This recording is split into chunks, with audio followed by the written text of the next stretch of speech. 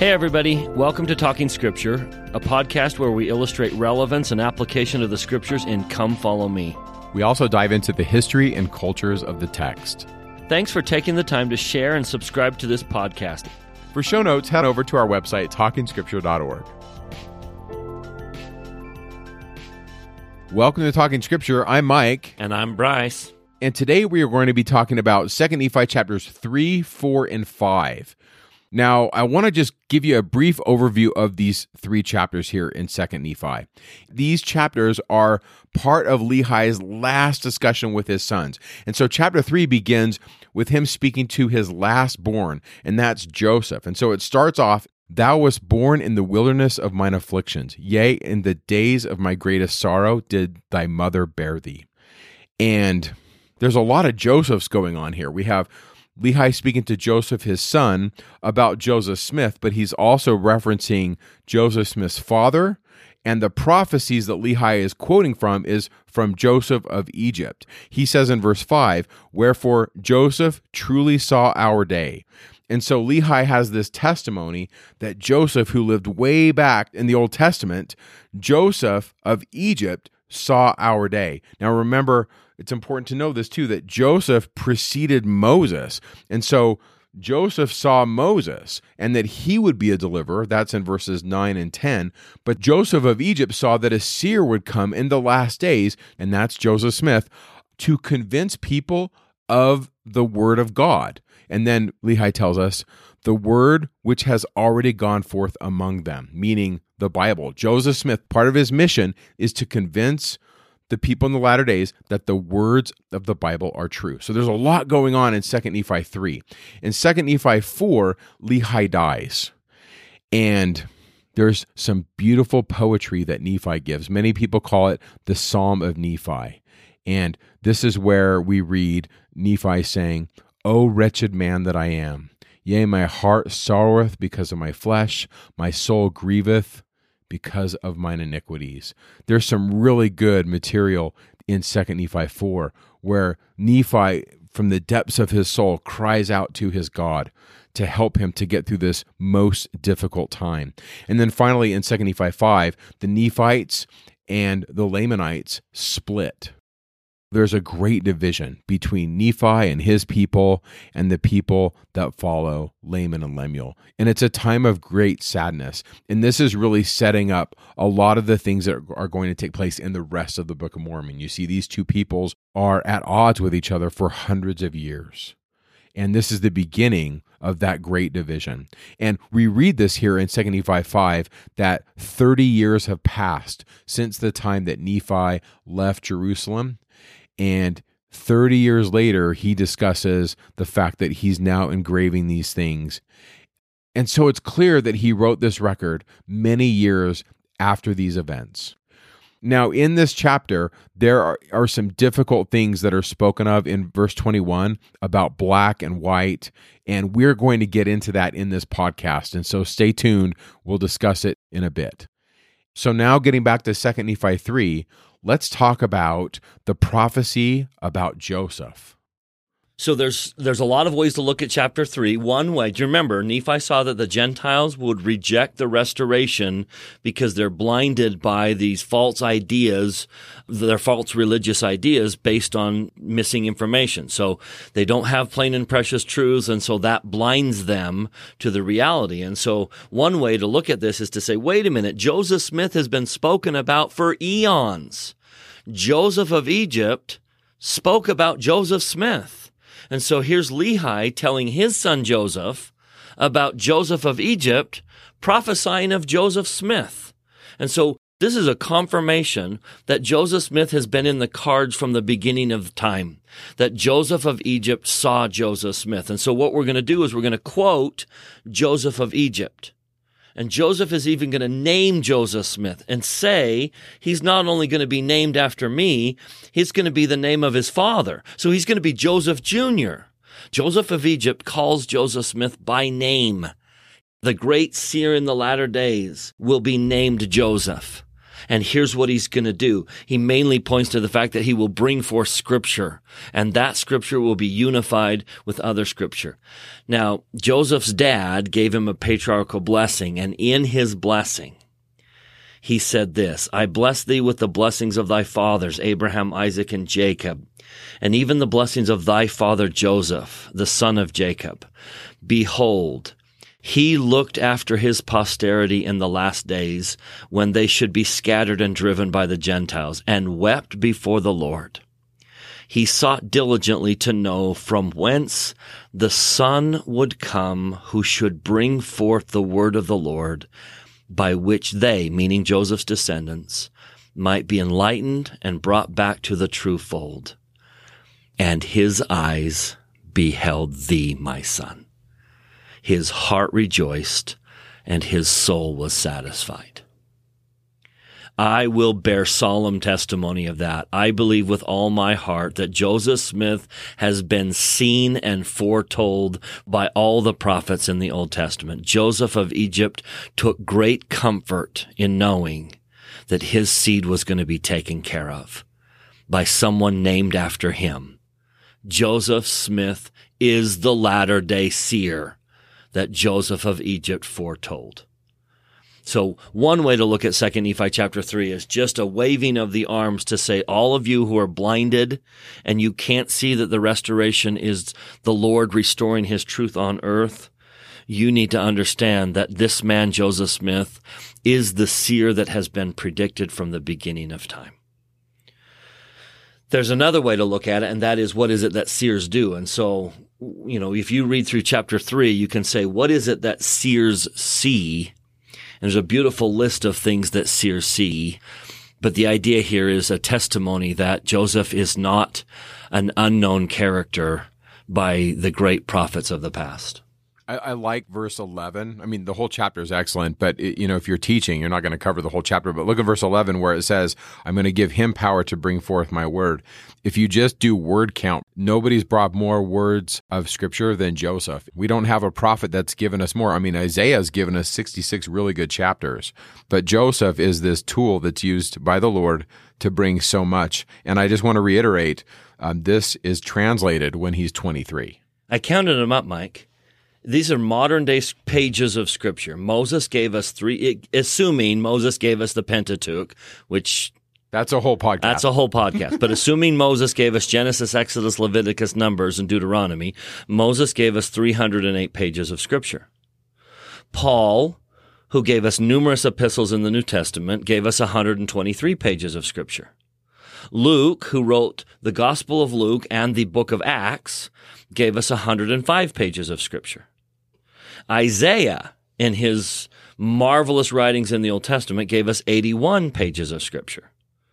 John the Beloved, who gave us the Gospel of John, 1st and 2nd, the epistles of John and the book of Revelation, gave us 77 pages of Scripture. Those five, the most prolific biblical writers, gave us a combined 694 pages of Scripture. Joseph Smith, combining just the Book of Mormon, Doctrine and Covenants, Pearl of Great Price, gave us 873 pages of Scripture.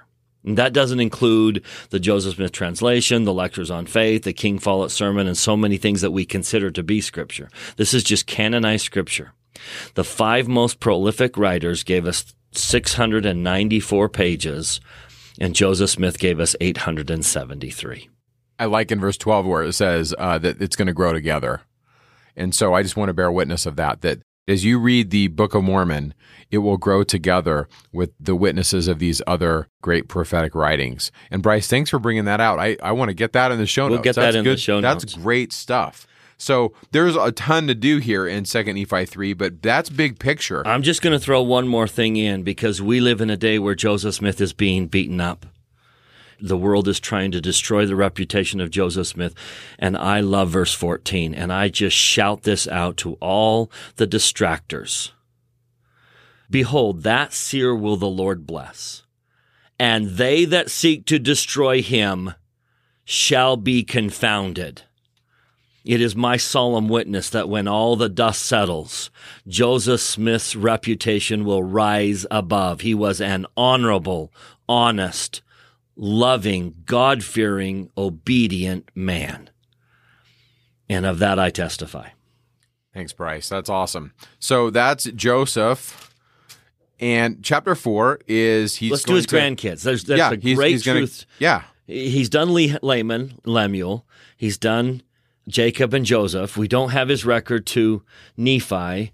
We don't have a whole lot that he said to Sam, but now he addresses his grandchildren. And there's a wonderful truth here. He knew that his grandchildren, raised by Laman and Lemuel, were going to be taught wrong. So he says in verse 5, I leave a blessing upon you. I know that if you were brought up in the way that you should go, you wouldn't depart from it. Therefore, if you're cursed, I leave my blessing that the curse may be taken from you and be answered upon the heads of your parents. In other words, Heavenly Father understands exactly what we know, what we don't know, and will hold us accountable to what we have been taught. He lifts the curse of his grandchildren and places that upon the parents. See, Laman and Lemuel were taught right and chose wrong. Laman and Lemuel's children were taught wrong and did wrong. And the Lord says, I'm going to be merciful unto them. Yeah. And I think we need to be really, really careful when we judge each other. And when we look around and say, oh, well, clearly that person is not living up to expectations, but we have no idea what they've been taught, what they know, and what they don't know. We also have to be careful, I think, when we read Scripture. For example, there's this notion of corporate punishment and corporate blessings. And it's all throughout not only the Old Testament, but the New Testament as well. If you've ever read Joshua, if you remember the story of Achan, where he goes into the city and he keeps some of the goods from the city. And if you read that narrative in Joshua, him and his family and his chickens and his goats and everybody is cursed by the Lord, because that was kind of the idea back then, is that if you did wrong, it cursed your whole family and vice versa. For example, Rahab, when she lets the spies in, her whole family and everyone associated with her is blessed. And then later in the biblical narrative in Ezekiel, the prophet Ezekiel starts to draw distinctions.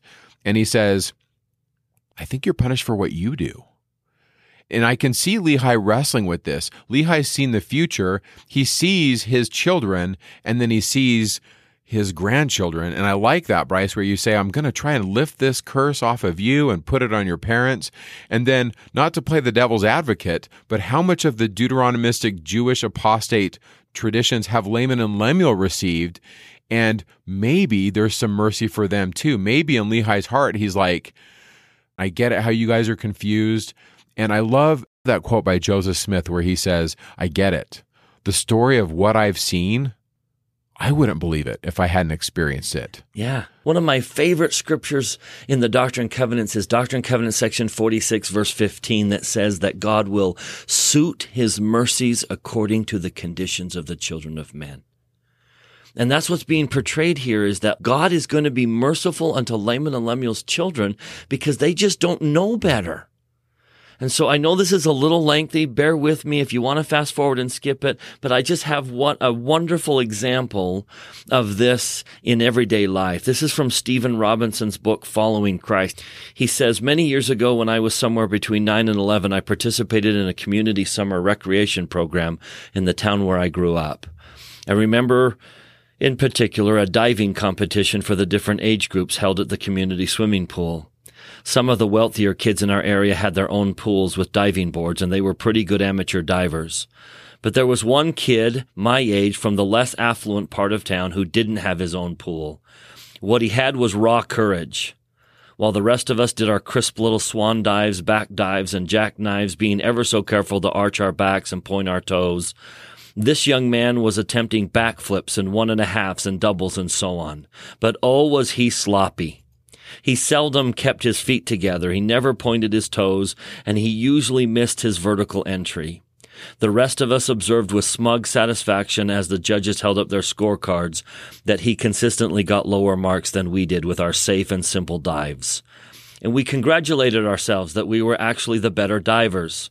Quote, he's all heart and no finesse, we would tell ourselves. After all, we keep our feet together and point our toes. The announcement of the winners was a great shock to us, for the brave young lad with the flips had apparently beaten us all.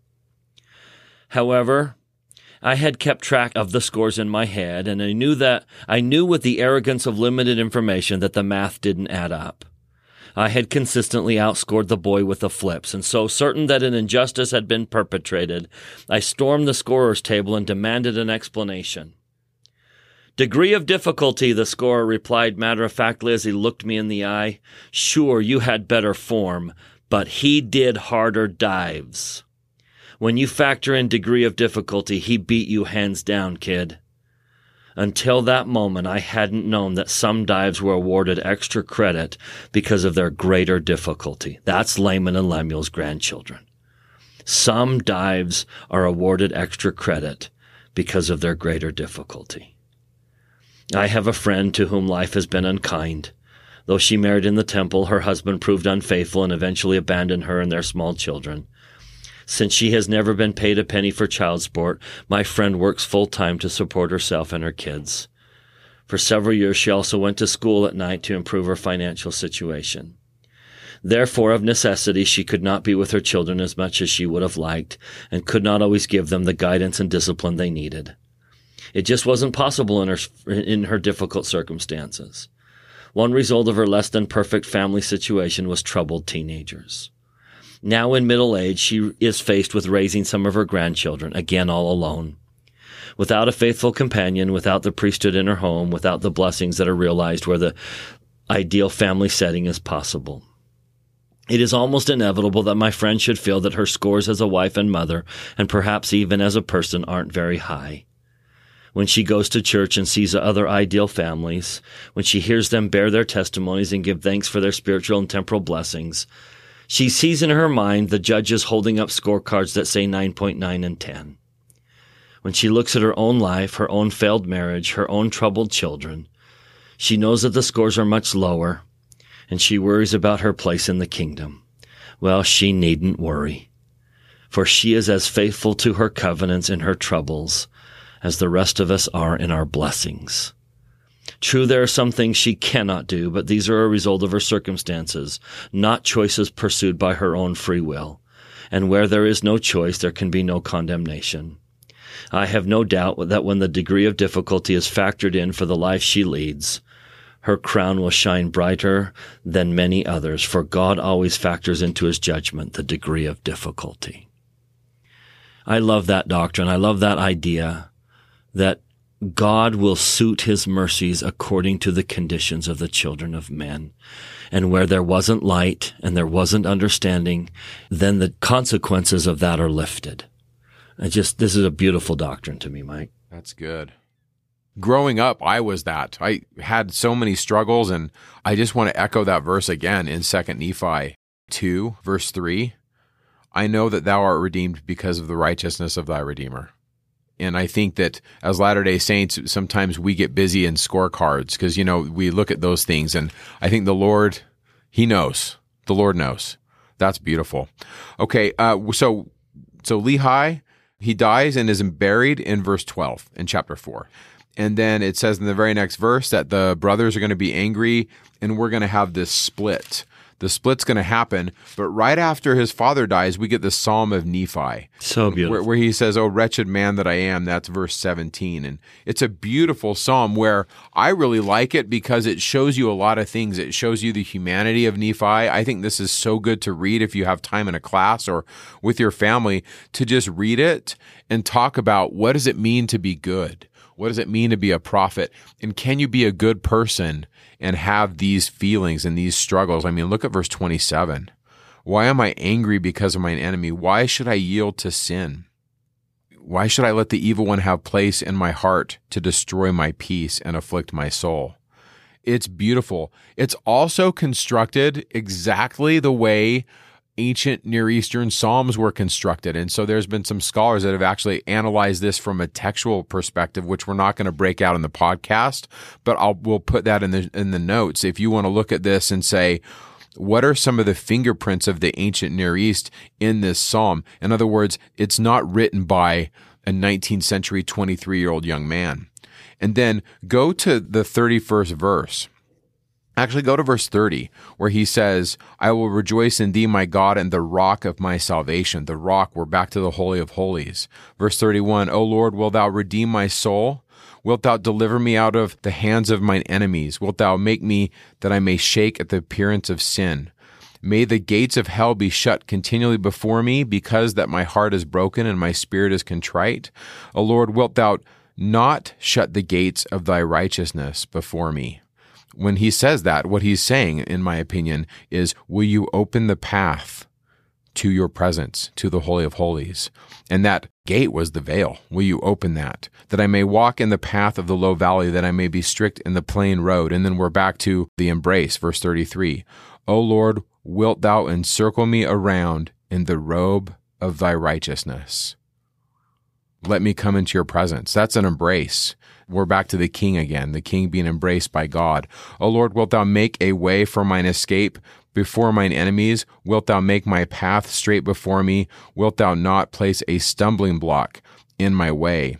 The Greek word and the Hebrew word for this is the accuser.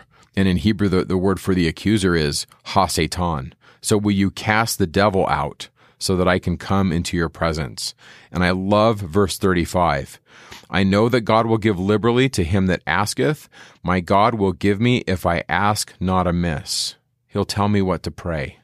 Therefore I will lift up my voice unto thee, and I will cry unto thee, my God, the rock of my righteousness. Behold, my voice shall forever ascend up unto thee, my rock and mine everlasting God. And this is First Temple again. Nephi is saying, I've come to the rock. I've come to this place where God is. I've been in these holy places. My voice is ascending, and he's extending this invitation to you too. But nowhere in here is he exempt. He's not exempt from all the vicissitudes of life. And so that's the 5th chapter, where his brothers are mad. Verse 2, they're angry at him. They want to kill him. Why? Verse 3, he wants to rule over us and be a king. This is the beginning of the great separation. And the setting, in my opinion, the setting of this is the temple. I think that's the setting, because that's kind of what Nephi says in the 16th verse, where he says, we built a temple.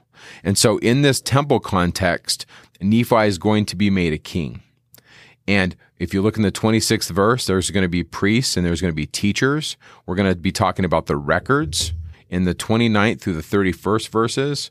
And then we're going to be talking, at the very end, he talks a little bit about wars. But this whole chapter is about the temple and about the divorce between these two groups. And I think big picture, it's also what it means to be happy.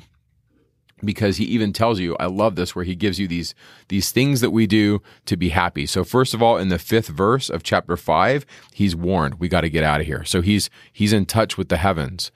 And then verse 6, there's so much on this, but I take verse 6 to mean there's other people here. Nephi comes to this land, it's not devoid of humanity, because he says he departed with his family, and he lists them all, and then he says, and those that would go with me. And so there's people that follow him, that make him a king.